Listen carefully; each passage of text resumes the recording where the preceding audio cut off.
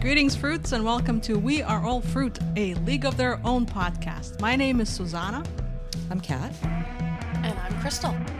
Today we're discussing the pilot of A League of Their Own, written and created by Will Graham and Abby Jacobson. Hi. Hey. Hi. How are you? So hello, fruits. This is our first podcast. We are super excited to be here with you. We have 550 followers and this is our first podcast. We're pretty excited about it. Amazing. Thanks for Yay. joining People are us. thirsty for a League of Their Own content. Thirsty for fruits. Crystal, do you want to start? I'm going to start by reading the official episode description of the first episode of this delightful show. In 1943, Carson Shaw travels to Chicago to try out for the All-American Girls Professional Baseball League. There, she meets other women who also dream of playing pro baseball and makes connections that open up her world. Rockford local Max Chapman also comes to the tryouts but is turned away. With the support of her best friend Clance, she must forge a new path to pursue her dream. We have a different description of the show that's 8 pages long. We have our notes. We're going to recap the episode scene by scene because we know that you've watched it probably 10 times already, but we really need to get into the details of the show.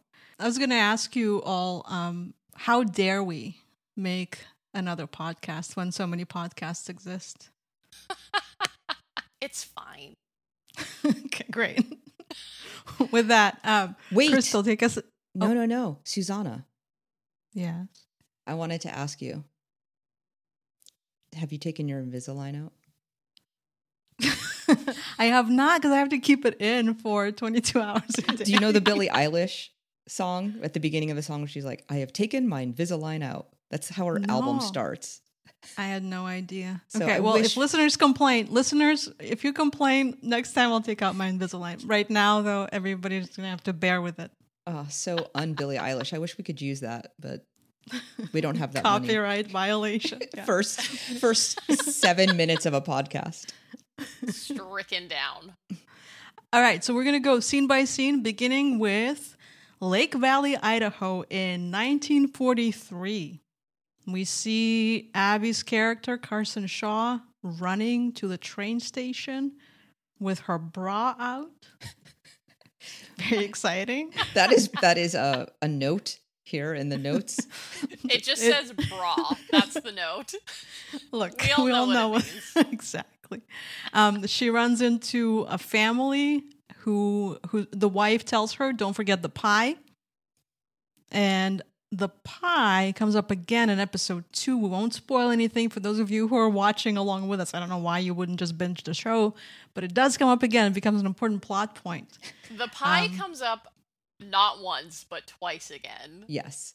Carson's pies are a thing. They're legendary for not being great. Crystal has started a separate nerdy document that counts all the different things. So like one thing we've been counting is obviously Greta's butt slaps. And I think the pie should be added to that category. I will count the pies. And if you guys want anything else counted, I will add it to the doc. Okay, great. Let us know, listeners. All right, so she promises to be there. She's obviously not going to be there.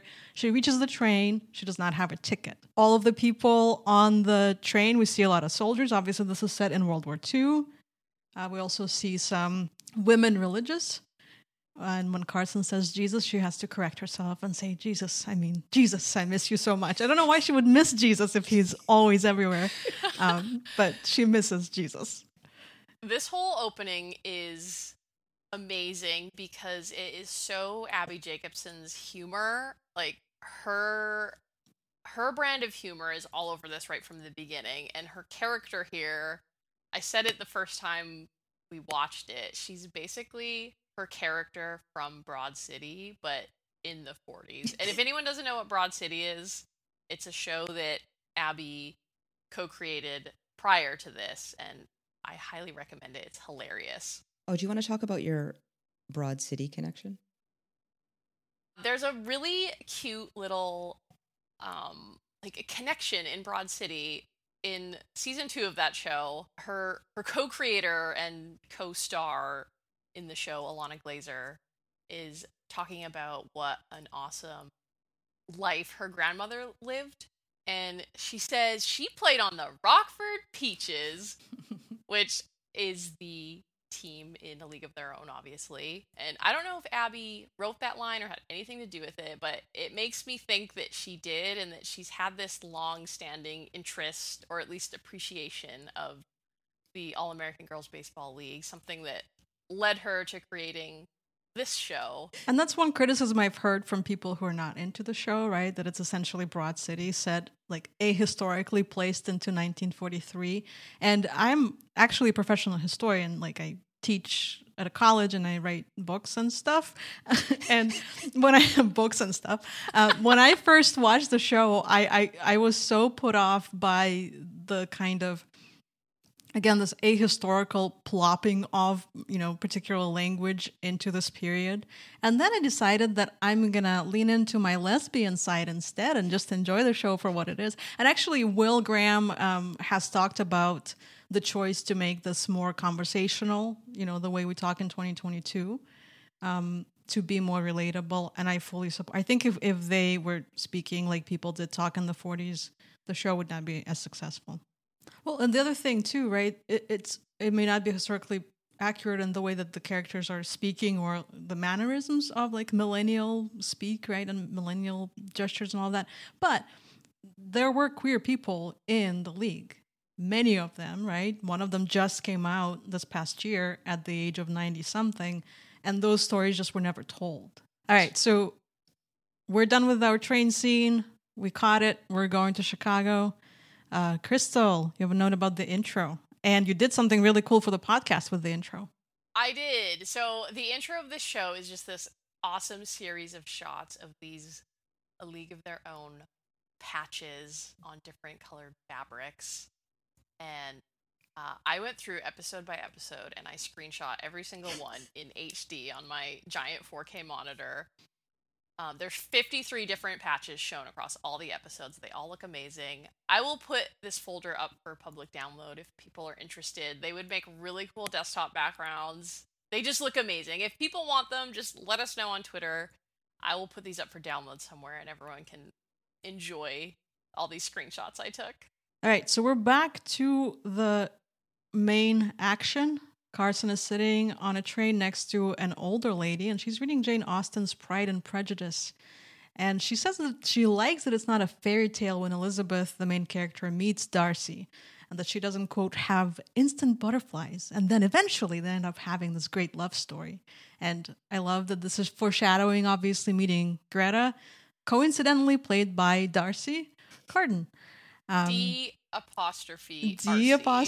Yes. Everyone's on Twitter has done this now, and if you haven't, please do it in honor of the new Queen of the Lesbians. I mean, She even really League is. of Their Own, the Amazon handle has done it because of Susanna. It's the proudest moment of my life. Getting a PhD is nothing compared to when A League of Their Own retweeted me, and Darcy commented with a little smiley face.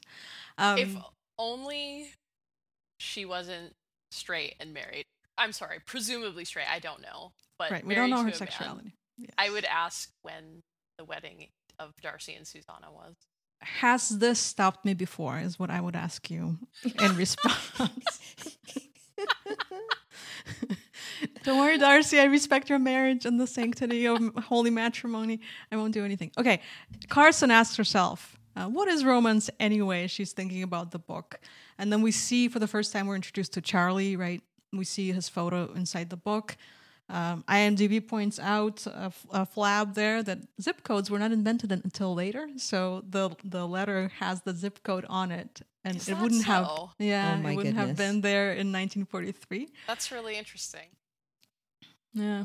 So then in the morning, she's changing into her uniform and tries to psych herself up, kissing her glove before the tryouts. We arrive in Chicago at the Union Station. She's looking for the fictional Baker Field, right? The actual field was Kat, our baseball expert. You know this. Wrigley Field. Wrigley Field. There we go. And in the actual tryouts, 280 women came from 26 states and 5 Canadian provinces. Oh, History Corner. 'Cause- History corner. Oh yeah, we should say I- too. Make sure that the My Favorite Murder Girls don't sue us either, because I think they were the first ones to come up with corners. But I feel like everybody says, various corners now. So just want to make sure. Billie Eilish, first lawsuit, and then the My Favorite Murder Girls. And maybe Darcy Carden, because we've suggested that she's possibly maybe, who knows, her sexuality.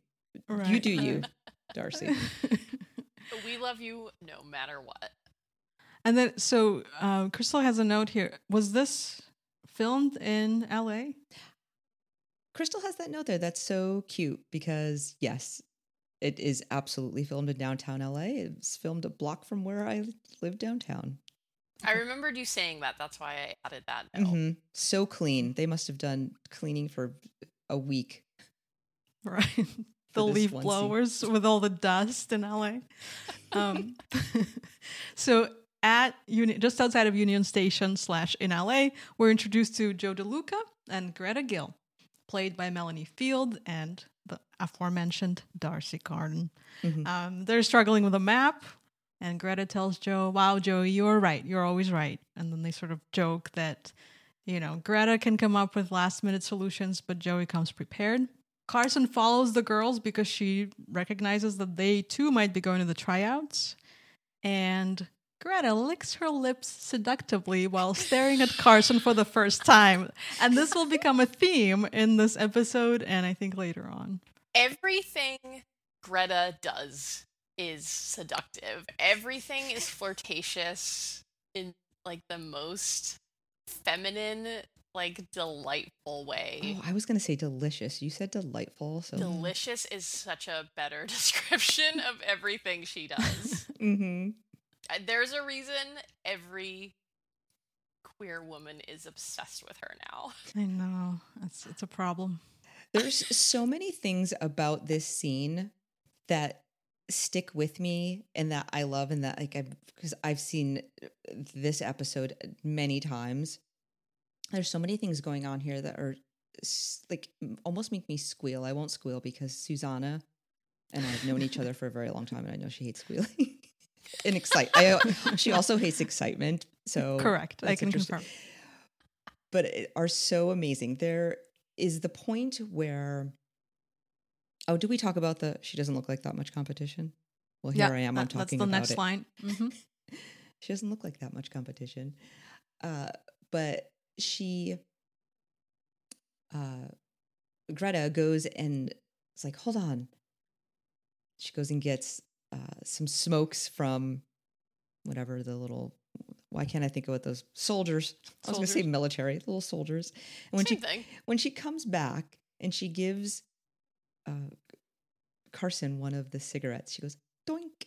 And I don't know why, but that's like the cutest thing ever and so unexpected. It's just she doink. says doink. I did not catch that.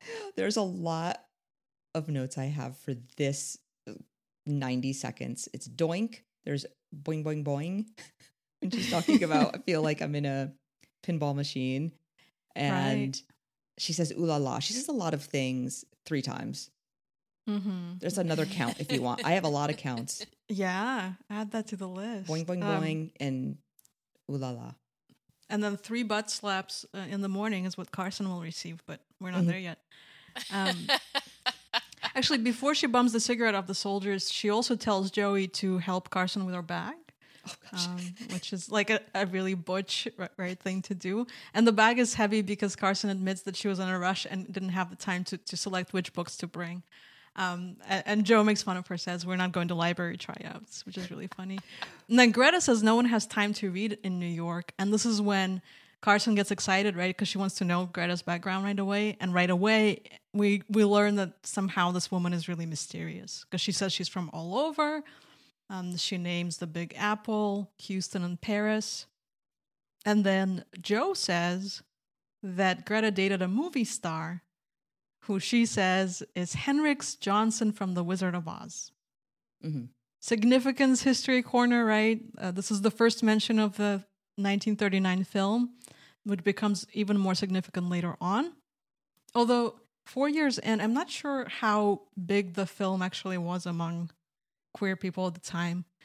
Judy Garland certainly becomes a queer icon by, in the 1950s and 60s, but I'm not sure that in 43 would have signified necessarily that connection to sort of secret gay people. Mm-hmm. Maybe it was the start of. Perhaps. Also, Henrik Johnson, I looked up who the Lollipop kids were, right? Because they say he was one of the Lollipop kids. Mm-hmm. And first of all, either it would have been played by a little person or a kid. So that's very confusing about like who Greta is supposed to have dated, which one of them. But also the actor doesn't show up. He was not actually one of the actors in the film. So this is a fictional character. Think this is a fictional name. Right, but they're placing it in the context. I would love to know more about what's going on here. I have a thought about that. Yeah, tell us. Was that her and Joe? I mean, you didn't have IMDb back then, so they made this up to keep Greta safe, that she dated somebody and he was in a movie. And I just thought it was something that those two kept together. Like, you would never be able to find out if Henrik Johnson was in The Wizard of Oz. Or someone could say they were an actor and you'd be like, oh, okay, I believe you. All right, so we're now at the cigarette doink moment. Okay.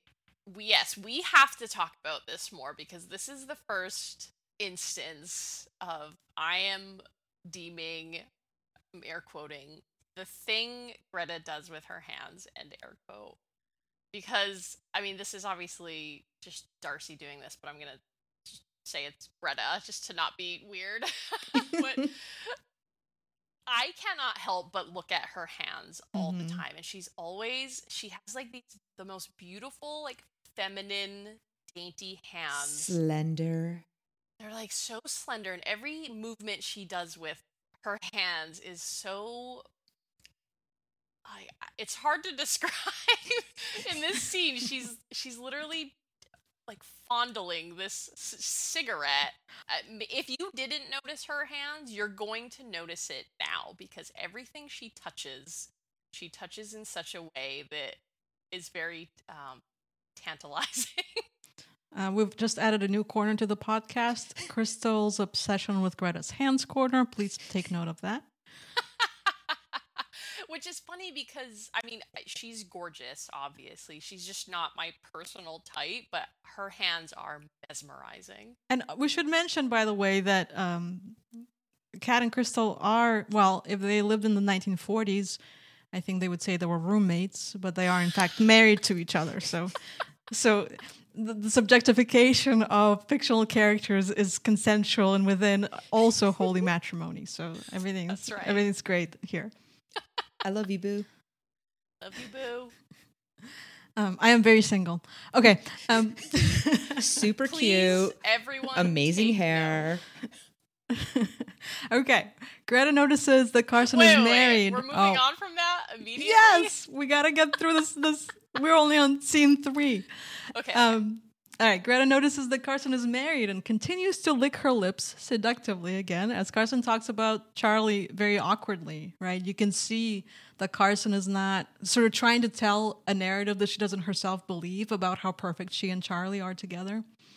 And then Greta cutely shrugs and tells Carson, "This is really boring." And they walk off. I would instantly fall in love if someone told me I was really boring. Yeah. All right. After the street scene, with Greta being incredibly flirtatious, we're moving on to the Bakerfield tryouts, where we see all the girls that have come to try out for the league, and this is such a great scene. We start with Maybelle Fox, played by Molly Ephraim, who tells Lupe Garcia, played by Roberta Colendres. I apologize if I'm saying that poorly. She says to her that she has an arm like a shotgun. And quick history corner, only 11 Latinas and Chicanas played in the league because they could pass as white. They were fair-skinned enough. Margaret Marge Villa was a Mexican-American from Montebello, California, and she played for the Kenosha Comets. And Lupe Garcia's character is inspired by Marge Villa. That's fascinating. I love how educational that this podcast also is. This is about Greta's hands and also history. Yes. Also at the tryouts, we're being introduced to all the characters that you're going to get to know and love. Next, we see Jess McCready, played by Kelly McCormack, and she's chewing tobacco. Next to Shirley Cohen, played by Kate Berlant, who complains that she's spreading germs everywhere. Ever heard of the flu? And Jess spits out her tobacco and says, "Have you ever heard to shut up?" Then we see Esti Gonzalez, played by Priscilla Delgado, who is from Cuba and pretends to know English by quoting the music from Oklahoma. Who wrote that note? adorable. Susanna wrote that note. Yeah, because she goes, Oklahoma, where the wind, right? Like she's just... You're the only one of us three that would know what that was. Oh, okay. Yeah, the only phrase she says in English in the first episode is just directly quoting the lyrics of the opening number of Oklahoma, the musical. So Susanna is very gay and also loves theater. So they just go really hand in hand. Correct. Mm-hmm. And to reiterate, very single. Stop. This is just a ploy to get me whatever. This is a secret attempt at wifing Susanna up. Gosh. All right. We also see at the tryouts Chaperone Beverly, played by Dale Dickey. She tells Carson and Greta and Joe to impress Mr. Baker, who is a fictionalized version of Philip K. Wrigley, who in reality started the All-American Girls Baseball League. In the show, he's Mr. Baker. Can I comment on this? Yes. So he's, the Baker chocolate bar. That's what he's supposed to be. It looks an awful lot like a Baby Ruth bar. Do you know what those are, Susanna? Vague. I don't think I've ever had one. Do you know I wasn't born in the U.S. Nor was Crystal. We're very international over here. Oh. But I know the name. Do both of you know what the Baby Ruth bar is? I've also heard of it, but I've never had one. It's so funny because they claim it wasn't named after Babe Ruth. Mm-hmm. It wasn't inspired by Babe Ruth, but the year that it came out or whatever was like when Babe Ruth was very hot, and they said they named after President Grover Cleveland's daughter. Oh. Yeah. Sounds fake. Anyhow, I just like that when I saw the picture of the Baker chocolate bar, it looked exactly like a Baby Ruth. Right. Mm-hmm. And in reality, the real man that started the league, Philip K. Wrigley, is of Wrigley's Chewing Gum and also owner of the Chicago Cubs at the time. Chaperone Beverly is actually really awesome. We're going to get to know her more. And she's a great character, unlike the chaperone in the movie version of A League of Their Own, who that chaperone is kind of just an antagonist meant to get in the way for hijinks. Right, and we'll find out at the end, right, her whole deal. We find out more about Chaperone Beverly than we do about Greta's past. I'd like to point out. Greta is not a very criticism. richly layered. Yeah, Mm-hmm. yeah.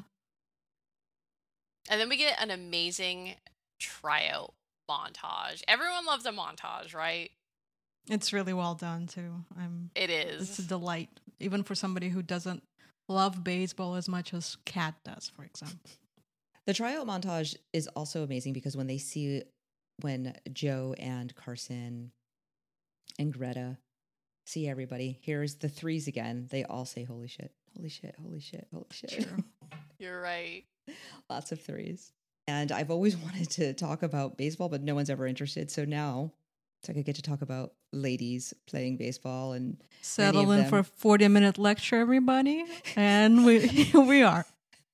I have never met a human, man or woman, that knows as much about baseball and loves baseball as much as Kat Judson. That's a fact. Oh, well, great. I get to talk about it a little bit. I am going to talk about, not now because we are really This is our first episode. We're trying to figure it out. We're really getting through it. But I do want to talk about Major League Baseball and the fact that not one Major League player is out. So that'll be a whole, that will be more than a corner. That will be the whole room when we get to talk about that. So the tryout, the music's playing. They're so excited. You get to see all their amazing chops. And clearly you could tell that, why can't I think of the guy's name? Who's the guy who owns the team? Baker. It's in the notes right here, but I can't just stare at these notes. He is not really having this. They're trying to sell tickets. It's clearly not working that well. He's not into it, but what he wants short skirts. He wants them to be prim and proper girly girls. I don't know. He wants money, and he thinks that that is the way to money. Right. What was it? The skirts, what is it? 3 inches above the knee or 8, however many inches. I don't know. Inches, sizes, lengths. I'm really horrible with that. I can't order anything from Amazon without it being delivered that's either way too big or way too small. In the tryout montage, we see Greta wink at Carson for the very first time, which, Hot. again, everything she does is flirtatious. No pressure. That's We how I see feel SD. about our podcast. No pressure. Can Darcy Carden please wink at us to help us get through this? To help us relax. Mm-hmm.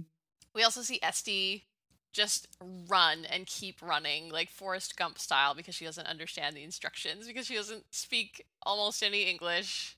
And you get a first glimpse of her she is the fast one. Mm-hmm. You also see like pitching tryouts with all the women pitching overhand, like you would expect to see in baseball. And History Corner, in reality, the women in the All-American Girls Baseball League were only allowed to pitch underhand for the first 3 years of the league. So that's softball style. In fact, the whole game, it more resembled a fast version of softball initially with the 12-inch ball and everything.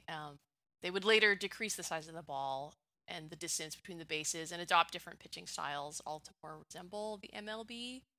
So here's another example of, no, this show's not historically accurate, and that's okay. We get baseball right out the gate here. And then here comes our first Greta butt slap alert. Do you count this as a butt slap? I do. You have to count it. I feel like you have to. We can have this debate, though, if you want to fight about this. I mean, she touches a butt with her hand. It's a mitt. It's not a hand. All right. Half a butt slap alert. Okay. We could have this discourse. We could discuss further. Okay. We're going to start a Twitter thread where everybody can pitch in with their thoughts. Pitch in. Butt slap. Yeah. Yeah. Greta slaps Jess's butt as she's running to a base to like tag her out. So does that count as a butt slap? I think it does, because she does it flirtatiously, as she does everything flirtatiously. She does. Listeners, get in touch. What do you think? And Let's settle Jess, this debate. after the butt slap, gives her like a little side eye and almost a smirk. And I think Jess immediately is getting a vibe from Greta. This is like this moment when you meet another queer person, but you don't know they're queer, but you're getting that vibe and you're like sussing it out. We all know that moment. Yeah. I love it. Este's trying to find friends who would speak Spanish, and she turns to Shirley, who says hilarious. I'm such a fan of Kate Berland too, and I remember texting you guys when I was first watching the pilot, and I was complaining that there's not enough Shirley Cohen. I just find Kate Berland's character so funny and so neurotic and hilarious. So she says she's not equipped to speak Spanish, which is such a hilarious way to think about language. And then Lupe, of course, comes to the rescue and introduces herself, and Este starts hugging her aggressively. And Lupe tells her to stop. Calm down. Calm down, she says. That's us hugging you. I know. It's a lot. That is You love Susanna it, is Lupe, but and we are Esty in this moment. Correct. every moment. But like in every moment of our lives. It's Mhm. yeah. And we see Joe breaking a bat. They show a girl doing the splits, catching a ball, which I think is a little nod to the movie where you see Gina Davis's character do the splits to catch a ball. There's so many nods to the movie. I love it. Yes, there are. We should probably do an episode of on the movie, maybe at the end. Mm-hmm.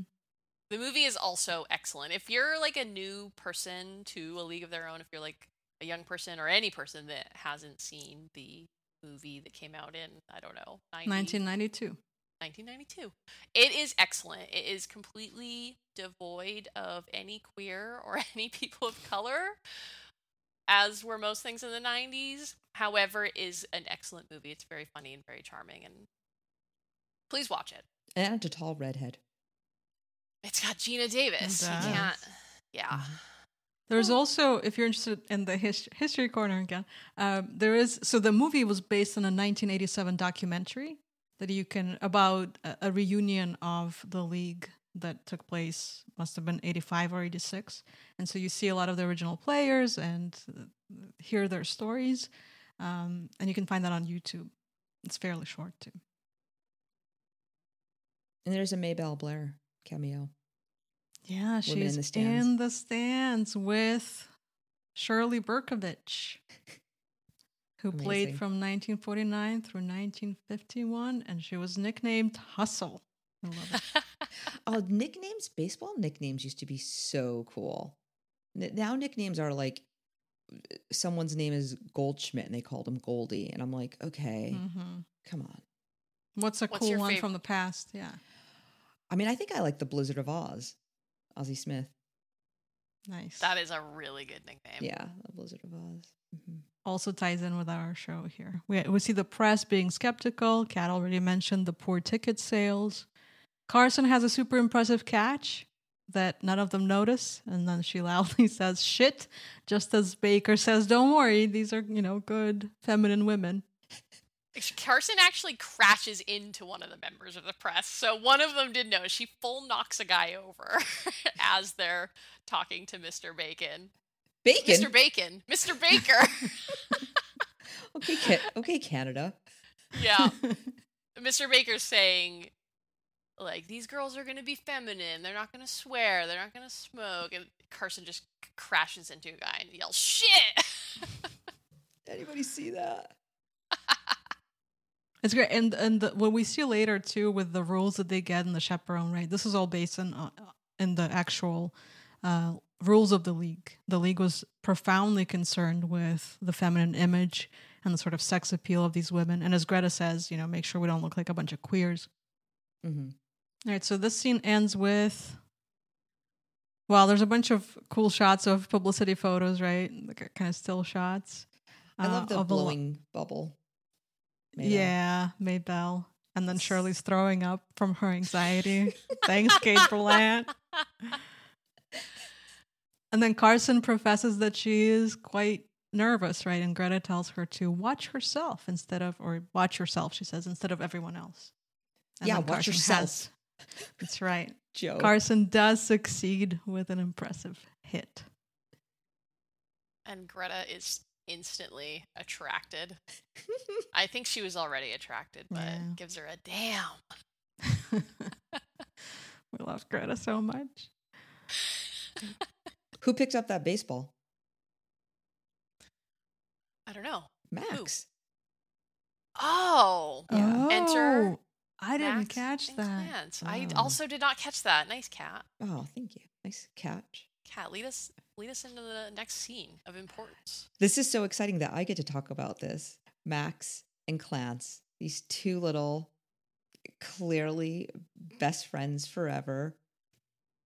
Max is showing up to the tryouts, trying to psych herself out, and she's got her friend Clance there for support. She's like, come on, we got to do it. We're just going to keep walking.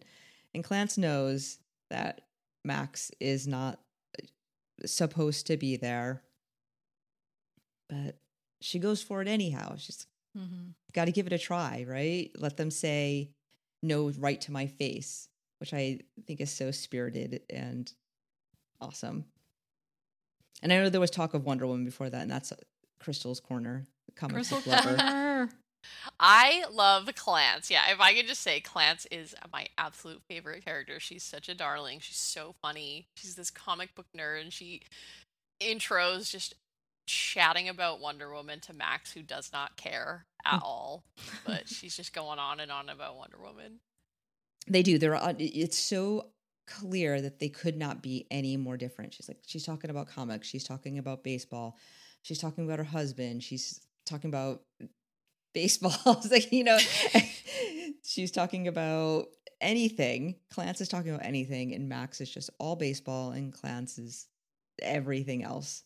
And you love both of it. You love the baseball talk and everything else that Clance loves. And we should say here, too, that Clance's character is inspired by several Black women comic artists, most notably Jackie Orms, who worked for newspapers like the Chicago Defender, which is a historically Black newspaper in the 20th century Chicago. And Will Graham had a great Twitter thread about that history. So, yay, Clance. Also, the actor who plays Clance Morgan, Bemisola Ikumelo, did you know that she's British? Her No. English accent, yeah. Her accent here is so spot on. It's wonderful. Oh my She's God. delightful. Yeah, yeah. I am always shocked when I discover an actor is British when they're not playing a British character. Yeah. I can't believe how good she really pulls it off. Yeah. And Max is played by Shantae Shant- Adams. Do you say Shantae? Shantae Adams. Shantae. It's got That an was very accent. Canadian of me. Shanty. So obviously, as they're walking to try out, right, they're approached by these unpleasant-looking white men who tell them that this is the All-American League, and Max defiantly says, "We're pretty All-American," and she makes a joke about how she looks better, her form looks better than a lot of the girls in the field. And then Glance is hilariously correcting him about the name of the Rockford Peaches, because why? They don't grow peaches in Rockford, Illinois. Maybe you should call the team the Corn, which would be really funny. It is adorable. I mean, I do love how confident so many of these characters are outwardly, Mm-hmm. but deep down, they're questioning themselves. They it's almost like a forced confidence they have to push through in life. Mm-hmm. Which I think is something women do all the time today, is fake confidence. We know that we have to be confident to kind of make it in a quote-unquote man's world, but we're just like kind of beat down from an early age that we should doubt ourselves at every corner. So it's awesome to see these characters just be like, I'm putting on a brave face and I'm going out there and I'm doing this even though I'm scared, because I think that's something we all do often. Right. I mean, and as you can, later on in the show, you notice all the other male, baseball players are like not even good, right? And they get to just do this thing just because, which is just that male confidence thing that they're just blessed with. Yeah, they don't even think that they're not good. They're like, no, I'm good, even though Yeah. in reality they're not. They just they just fully and truly believe that they are the best at everything they do. Yeah. So our ladies are told to leave, and Max, frustrated, pitches, and the ball reaches the bleachers, leaving Carson impressed. Carson's like, who is that? Who's that? Who is that? Who is she? Oh. And History Corner here, Max's character is based on multiple women who were Black and played baseball at the time. Mamie Johnson, Tony Stone, and Connie Morgan. They played in the Negro Leagues with men. There was also a woman named Billie Harris, a Black softball player dubbed the Jackie Robinson of softball. And obviously the league did not allow them to try out. And Tony Stone, official name was Marcenia Lyle, and she changed her name to Toni Stone because she thought her name sounded too cute. I think that's amazing because there's a whole story about Max's mom changing her name. Yes. Or going by, or not changing her name, but like Toni. Her name is Toni. Right. But just, yes, I'm sorry, not changing her name, but just the bank thinking that she was a man. Well, and Crystal pointed out in our notes that even the fact that she is named Toni is perhaps acknowledging, giving a nod to Toni Stone, right? Yeah. And then, of course, Max has to also go by Max to get the factor. There's a whole thing with naming and names. All right, so then they sort of help each other out, right? Clans calms Max down. They have that adorable friend mode. These two, their friendship is so pure and believable and realistic, and they hype each other up and they calm each other down, and everyone needs a friendship like this in their life. It's so good. I'm fine. Are you fine? I'm fine. I'm gonna pretend you're fine. I'm fine. And then Clans wants to go get a comic book, a quote, before we take the train back to our devastating lives. Another great line. And then Max says, you're a married woman, Clans. And she responds, just because I got married to a sexy, sexy gentleman don't mean I got normal. Great. It actually reminds me of this relationship, too, of Abby and Alana's relationship in Broad City, right? Even though they had multiple relationships with men, they were each other's intimate partners. And I think this continues on the show as well. Yeah, definitely. All right, so we arrive at the Belmore Hotel.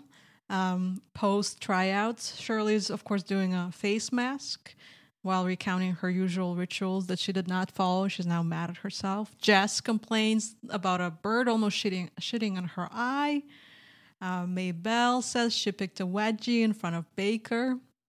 And this whole scene, they're in the bathroom acting like girls in a bathroom. They are not being ladylike. They're being very realistic and normal, which I think that, a lot of people for many, many years thought, oh, ladies are very polite and don't talk about pooping. But these girls are just in there right, joking with each other, swearing, smoking. They're all smoking and drinking in the bathroom.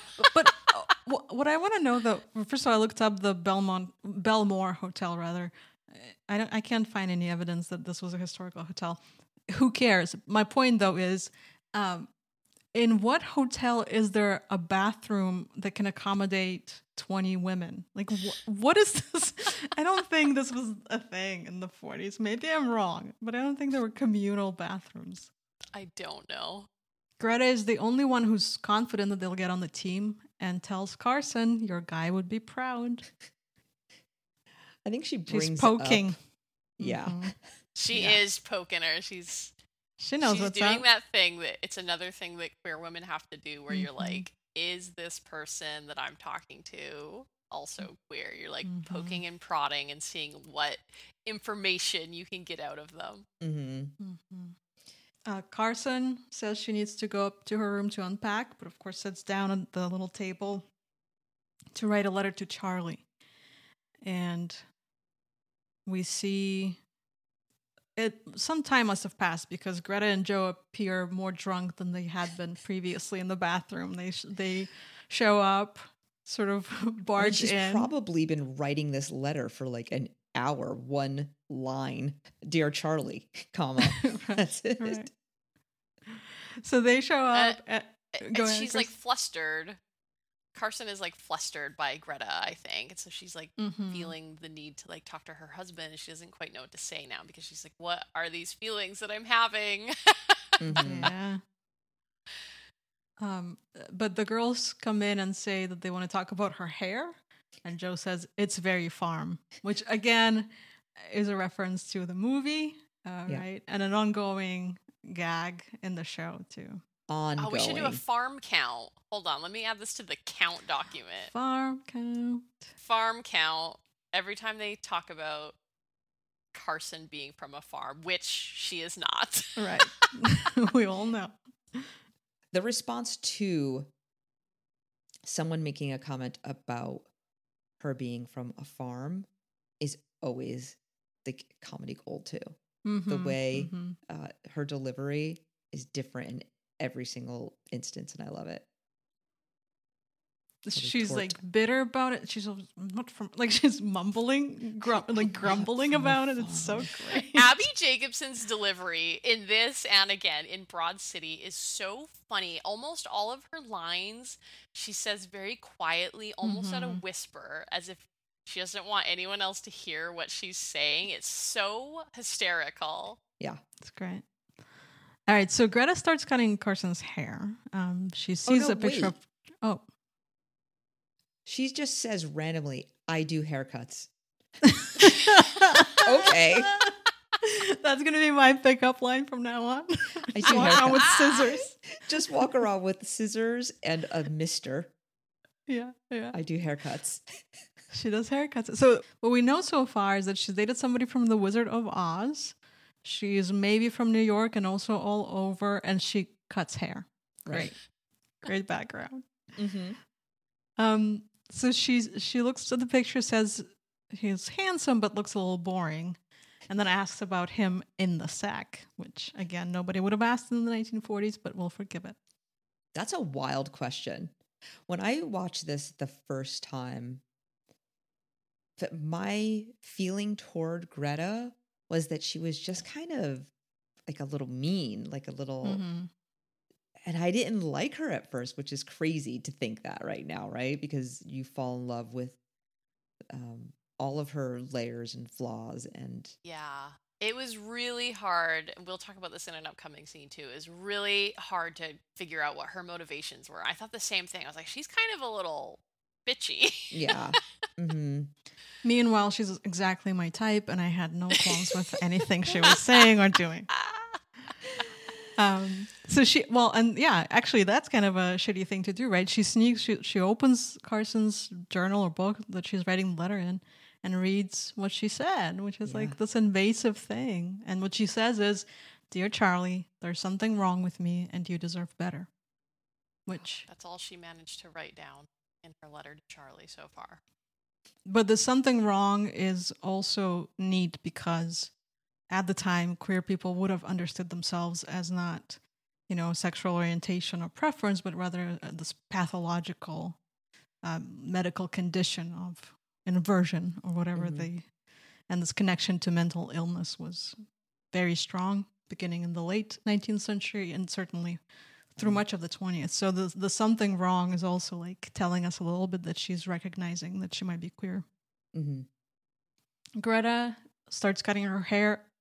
No consent there, and then asks belatedly, "Do you want me to stop?"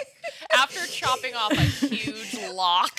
I love that she's like, Greta, that is so much hair. I thought such a great delivery again. So much hair. Yeah. It was also so obviously extensions that I had a hard time feeling, sympathy for Carson here. And yeah, Greta says, "Do you want me to stop?" In like this very seductive tone. Sultry. Is another, and Carson replies no, which again is so obviously Greta like testing the waters with Carson and trying to figure her out, and it's very hot. Mm-hmm. There, nobody needs to be doing that much touching of the locks. Oh, the hands again. Yes, hands. This is the thing Greta does with her hands again. She's like fondling the mister and Carson's hair, twirling it. She even at one point she like runs her finger along Carson's like shoulder or something like that. It's like, okay. I've never gotten a haircut like that, and I want all of the refunds. So Carson says, go ahead, Kat. Oh, I was just going to say, I love when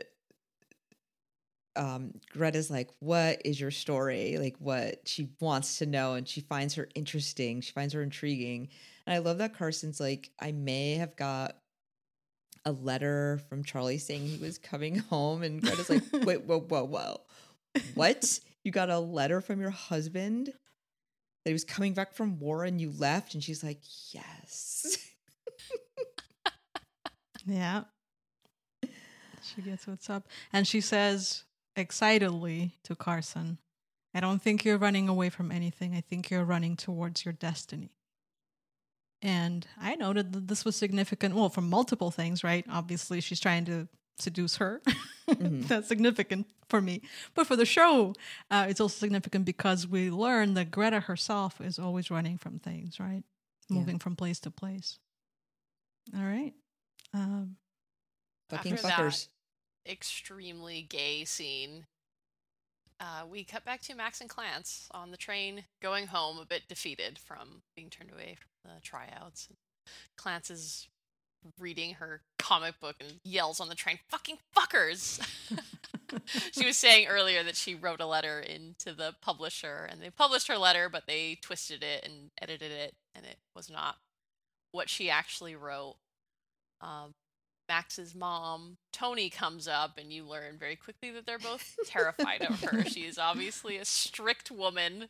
We haven't seen her yet, but you get a real sense right away of what Tony's like. Max wants to go. Yeah. Sorry. No, I was just going to say Max wants to go to California. Just a random thing to just throw out into the universe in 1943. I'm going to go to California. And Clance says, oh, she'd go with her after she tells her husband. And Max says, you're a whole wife. It's so funny. Like, poking fun at her for being married. This is probably another thing that a lot of people can relate to. If, like, your best friend gets married and suddenly they're just kind of in a different place in their life. You're like, that is so weird. Yeah. You're married or you have a kid. Like, what? We grew up together. How strange. It's not stopping Clance from doing anything the way she would have. It is great. not. Well, in fact, she wants Max to get married too. And she suggests specifically who? The guy with The the guy wonky eye. with the wonky eye. Yeah. Correct. So enticing. Who's Like, they're always poking each other and teasing each other. Yeah. It's so cute. Max says, it's time for me to stop wanting things I can't have. And, like, why can't I want something normal, like a couch? Isn't that what you married women want? I love that. Like, everything they say, even when they're having, like, a really personal, serious conversation, they're still kind of teasing each other. And then we see the drawing. Which is really good. Except she would never hold her arm like that. Yeah. It's really cute. Right, Clance is, like, doodling as they're having this conversation on the train. She's drawing this amazing drawing of Max pitching. It's so, so cute. Crystal, I assume you've been, this whole time we've been talking, you've been doodling pictures of us or No. Okay. Well, we're not that close, everybody. We've known each other for a long time, but clearly the friendship We're not at is the now Clance no. Max level. All right, we're back at the hotel, exactly where we all wish to be with Greta and Carson.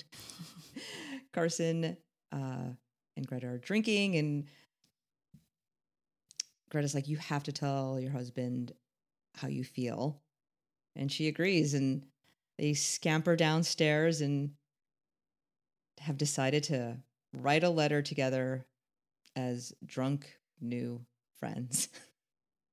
And Greta's hands are at it again. She's drinking a flask with her pinky up, like the most feminine way you could possibly drink out of a flask. This is one of the most adorable scenes. This scene feels very modern.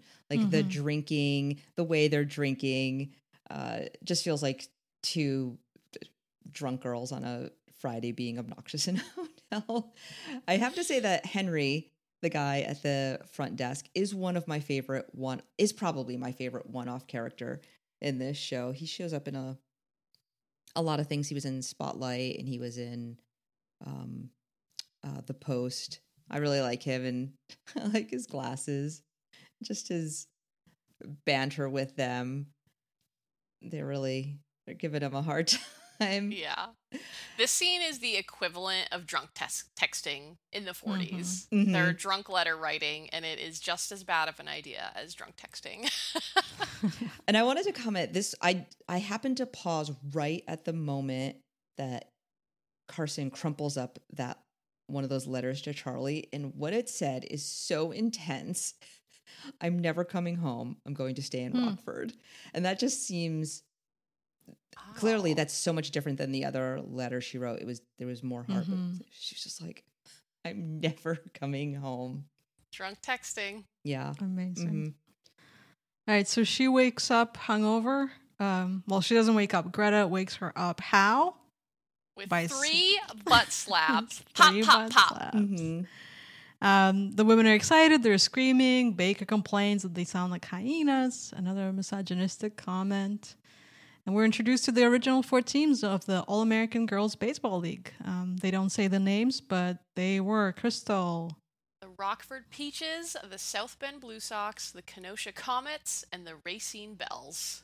Greta screams, "We're all fucking fruit," thereby giving the name to our podcast. Of course, History Corner, fruit would have been a derogatory word introduced around this time to talk about gay men, in particular, effeminate gay men. Carson all of a sudden remembers sending the letter to Charlie, but she doesn't remember what she said. She tries to get it back. We talk to the front desk clerk again. He does not want to talk to them ever again. And Greta convinces Carson to not chase the letter, but become a peach instead. Which, thank goodness she does, or else we wouldn't have a show to talk about. So then we go back to Max, and she's going into Chapman's Beauty Salon, which is the salon owned by her mom, Tony. And I did not notice this. I guess Susanna notices that there's a great shot of the Peaches bus with all the peaches on it driving by Chapman's Beauty Salon, which is... Oh, I didn't notice that. Yeah, they intertwine these 2 separate stories so beautifully. Oh, and also History Corner, Sister Rosetta Tharpe song is playing in the background. She was super important for the development of rock and roll in general, but she was this badass black musician with a really unique electric guitar sound that influenced much of 60s rock. So Tony, Max's mom, she's questioning Max about where she was the day before, and Max was like, I was at a concert in the park, and her mom's like, oh yeah, who was playing?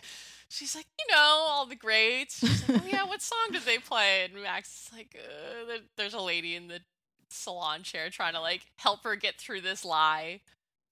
And the ladies in the chairs are so great. Can we just give a shout out? Yeah. They love gossip salon and they love gossip. Drama. Yeah. So Max admits to the tryouts, and clearly her mom knew all along. She's like, if you knew all along, why'd you have to make this scene in front of everyone at the salon? This is just so her mom, kind of wanting her to feel a little guilt for lying to her. And Max is like, well, how did you know? Guy told me. Guy is Clance's husband. And this is our first instance of a loose lips Guy. Which is a really great running gag that is going to come up again in the show. And I love Guy. He is a great character. Tony wants Max to take over the business, obviously, especially, well, for black people in general, but black women in particular. Owning their own business was a huge deal at the time. So this is a big priority for Tony. She's not just stepping on Max's dreams here, and explains how this is the only way to have some control of your life in the segregated United States. Of course, we know, too, that women couldn't even have their own credit lines until the 1970s. So this is much earlier than that. Yeah. Tony says she wants Max to have a dream, but to have one that's possible. And then Max agrees and says that she'll learn bookkeeping instead. The very adorable Edgar, played by Alex Desert, comes in. And the ladies are in love with the love that he and Tony share. It's a cute scene. And then Max is about to go out, and Edgar tells her not to get too drunk tonight, much like Greta and Carson had gotten the night before. Edgar is such a girl dad. He's the perfect dad for a tomboy. I love it. He's cute. That was my dad. He's so sweet, and supportive of her. And Max is obviously such a little daddy's girl. Mm-hmm. They have a very cute relationship. We're back at the Peaches house, or we're not even back. We're at Just the arrived, Peaches yeah. house. We just arrived. This house is so fine, so sweet. I wish to live here. With all the Peaches. women. You wouldn't like the smoke. I don't think you could stand the smoke. I know I couldn't. Oh, that's fine. I'd let it slide for this house.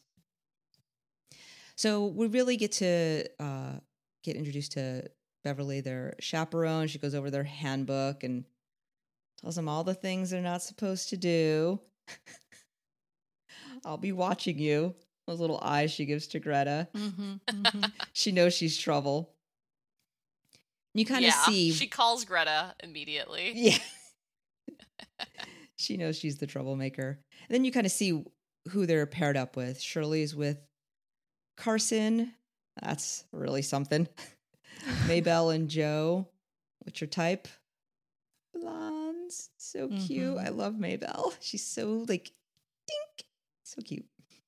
Jess and Lupe. And then all of a sudden you hear the bell. Ring that bell. What's going to happen? Greta's slapping some asses. Two slaps. I love that she slaps Lupe and Jess's ass. Yeah. The two biggest tomboys or butches on the team. So we're up to 6 butt slaps in episode 1. Okay, thank you for this important. The stats here are as serious as in any baseball game, by the way. That's right. Also, can I would... just go back a moment to Jess and Lupe sitting on the porch, and Lupe's like, "Where are you from again?" And Jess says, "Moose Jaw." Pause. Saskatchewan. Pause. Canada. And I promise you, every Canadian can relate to this. This is how, when people ask me where I'm from, this is the exact process I go with. Yeah. You start with the city, they don't know it. You say the province, they don't know it. And you just go, Canada. I'm from Canada. Yeah. Meanwhile, I say I'm from Minsk, Belarus, and they don't even think it's a country. So, count your blessings. True. I've also been through Moose Jaw many, many times. It's on the way to Regina. Rhymes with fun. Which rhymes with fun? Yeah. Every time Crystal... That's a line from Deadpool. Oh, okay. Every time Crystal talks about driving through Regina, and she talks about it a lot because she's driven through... My family's from Regina. Amazing. Regina, Saskatchewan. So I just hear Crystal saying I drove through vagina probably 400 times in our time together. All right, so the bell rings. That is Greta. She's slapping asses with dignity and composure. So funny. They find a motherfucking bar. Great. So excited. They're going to a bar. 2 Shirley notes, just because I love Shirley. So Kate Berland, who plays Shirley, her character is really based on her actual personality. She and comedian Jacqueline Novak have a great podcast called Poog, which is of course a play on Gwyneth Paltrow's Goop, where they review wellness products, including things like that, humidifiers and any kind of greens that you can. Yeah, it's a whole thing. So this is hilarious, right? Because she's plugging humidifiers, she's putting on her face masks. And then on the way to the bar, she says, actually, technically, have never been drunk before, but I have read a lot of the Greek literature surrounding alcohol, so I think I know what to do. It's just so fun and so neurotic. I just love her. And then as they're walking to, Lupe says, go ahead, find me. I'm not wearing a dress, right? So she's being defined already. Jess will, of course, hate this. They have to wear dresses. They cannot be seen in public wearing pants. This is one of their guiding rules of femininity, which they will break over and over and over. And these are also historically accurate. We have the handbooks, surviving handbooks for how the ladies were supposed to act, and those were all accurate rules. I love that you wrote everyone is doing wild 1940s dancing, and it's crazy. Everyone's probably seen this. They're flipping each other and spinning each other around. It's throwing women all over the place. It is crazy. And Shirley even says at one point, nobody talks about how dangerous dancing is. And it is dangerous. There's got to be confirmed cases of people cracking their heads open dancing like this. And they show Lupe, like Butch Lupe, like dancing with a confused dude, and she's trying to lead him, and he's like, "What?" It's a cute montage. Again, tells us a lot about the characters. I think we see outside through the alley, not the main street. Max and Clarence are walking into the back of the bar, and Max wants to confront Clarence's loose-lipped husband, Loose-lipped guy. So she does, and Clarence is sort of trying to be an mediator here, but Max goes off on Guy. Clarence and Guy get real cute with saying, well, actually. They're also adorable. Everyone, like, surrounding Clarence is adorable. I because know. Clarence is adorable. Her husband is so cute with his round glasses, and he's also clearly such a little nerd. He's so sweet. So then Max says she wants to check out, the ladies on the team. And of course, Guy says the owner doesn't want the staff who are African American mingling with the patrons, but she reminds him she does not work at the bar, and she goes to look at what's happening on the floor. And this is when we have the very cute moment that we started this podcast with, callback. In case you were confused about why we were saying hi to each other 45 times. How are you? This is what happens. This is what happens when Greta approaches Carson, and they're clearly flirting. We learn a little bit more about Greta. She says that she and Joe met playing baseball in Queens, got their first jobs together, and then Joe's grandma threw her out because she said she wasn't a real girl, which again, of course, is a very clear, even if slightly convoluted way of saying that she was queer. And then we have an important sort of promise they make to each other. Greta says, whatever happens with this thing, however long it lasts, let's rob the bank. Sound good? This is... Actually, rob a bank? Yeah. Carson You mean you wouldn't? She's trying to just clarify. She's not doing anything illegal. Before COVID, clearly... Greta is sticking her hands in other people's drinks. It's the hands again. There's the crystal. I need to know. I'm sorry. What is... So she sticks her finger in her drink the first time and takes a bite out of something. And then she does it again. And she's like, I don't like it. Like, what is this drink? And what is she biting in a drink? I think the first time she grabbed, it looked like she grabbed a lemon. And then the second time, I didn't really take note, but I'm assuming she grabbed like an olive, maybe. Okay. Maybe. Yeah, I just really wanted to know what she didn't like, that she was just sticking her fingers all over and putting her mouth all over. Fingers in mouth. What kind of podcast is this? I don't think any woman alive would be upset if Greta Gill stuck her No, fingers in their please drink. stick your entire... You can stick your elbow in mine. I don't care. All right, so Greta has to return to Joe because Joe's dancing by herself, and then they dance hilariously and cutely together. Clarence does not approve, however. No, She says... she has something to say about everything. She says, what in the howdy-doody white Jesus unseasoned chicken kind of dancing is this? It's so great. What a great line. We meet the character of Gary, played by Kendall Johnson, who is going to be the sort of love interest of Max. I don't know if that's the right way to put it, but he's clearly interested in her. Mm-hmm. And Gary says that he got on the factory team, even though Max is 4 billion times the player he is. He says, yeah, but that doesn't matter because you're a woman. And Crystal Max thinks... loses it. Gary, I think, represents the patriarchy. I love it. He is not that good at baseball, but he gets a position on the baseball team handed to him. And Max is so good and tried and works her butt off and cannot get on a team. And it's just going to come up over and over again what kind of a adult Gary is.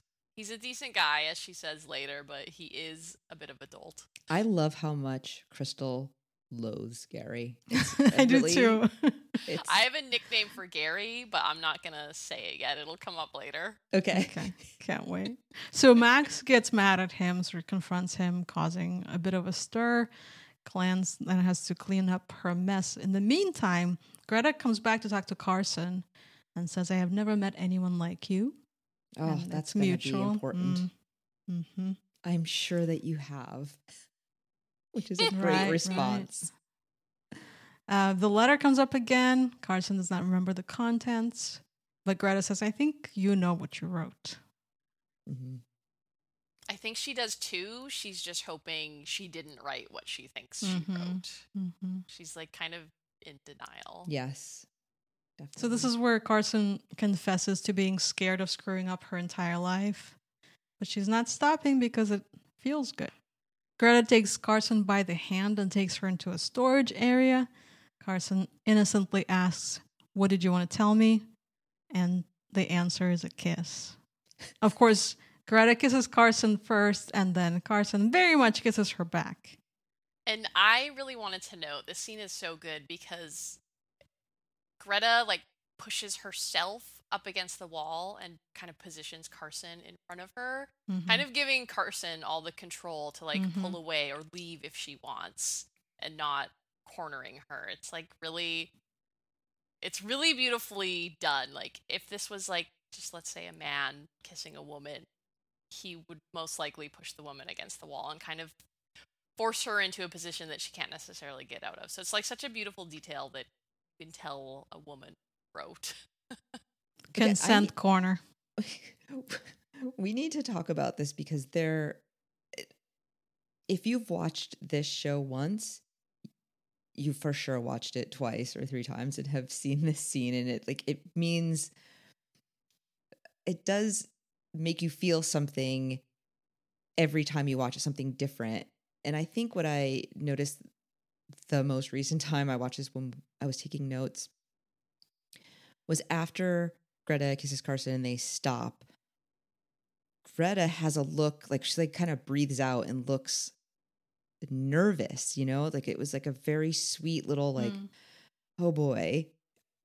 And I love like Carson in 1 second looks like she went through like 100 emotions. Like, oh my God, I want this. I think I want this. I'm going to go for this. This is great. And then really leans into it so quickly. That was just really hot. Well, and then Carson says, or Greta says, I thought so, right? That's also really important. She's acknowledging what we've all been thinking the entire episode and waiting for, right? That Carson wants her as much as Greta wants her. But then she leaves. She pushes Carson away and walks out of the room. And you're like, what? Oh, I was so mad when we first watched this. I was like, oh, snap. Am I going to like this person? Of course I am because she's a redhead, but am I going to like this person? Well, and again, I like unavailable people, so I was totally into it. Love that she walked away, real hot. I have no qualms with that move. Greta could murder everyone on the show, and Susanna would be like, "It's Great. okay. I'm it's Team fine, Greta. I understand you." Yeah. All right, so then we see Max stepping out of the shadows, and Carson looking horrified. Guy and Clance are leaving. Max apologizes for her behavior. Clance tells Max, I love you more than anyone else in the entire world. And Guy screams, I'm right here. And she just shushes him. It's great. Moving to California comes up again. I actually do think that a bunch of the League women actually did settle here in California. The biographies that I read, a lot of them were, in fact, long-term, quote-unquote, roommates, and for some reason lived here.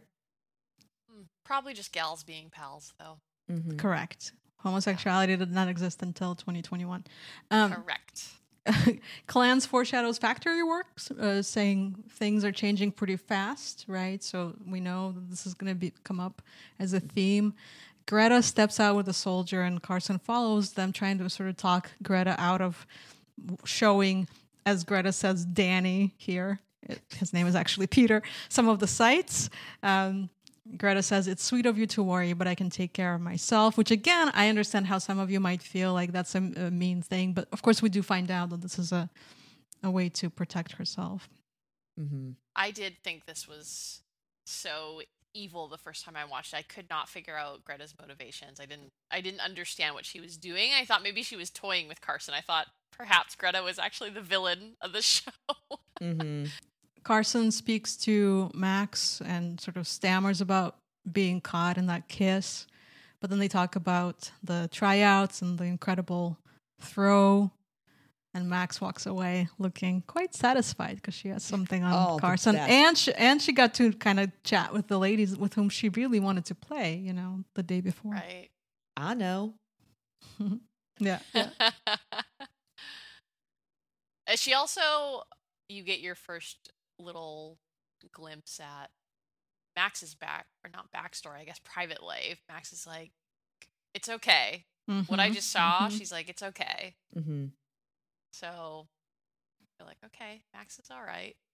So the closing montage, then we see the All-American girls, the Rockford Peaches, all suiting up for their first practice, getting their Peaches uniforms on, and then cut with that, we see Max leaving the salon, putting a baseball cap on. It's almost like her baseball uniform, even though she's not on a team. And it's just all like cut together so beautifully, them all getting ready for baseball. So there's like these two separate stories going on, but they're running parallel in a really beautiful way. And it's like Max is alone, right? Max doesn't have a team. Yeah.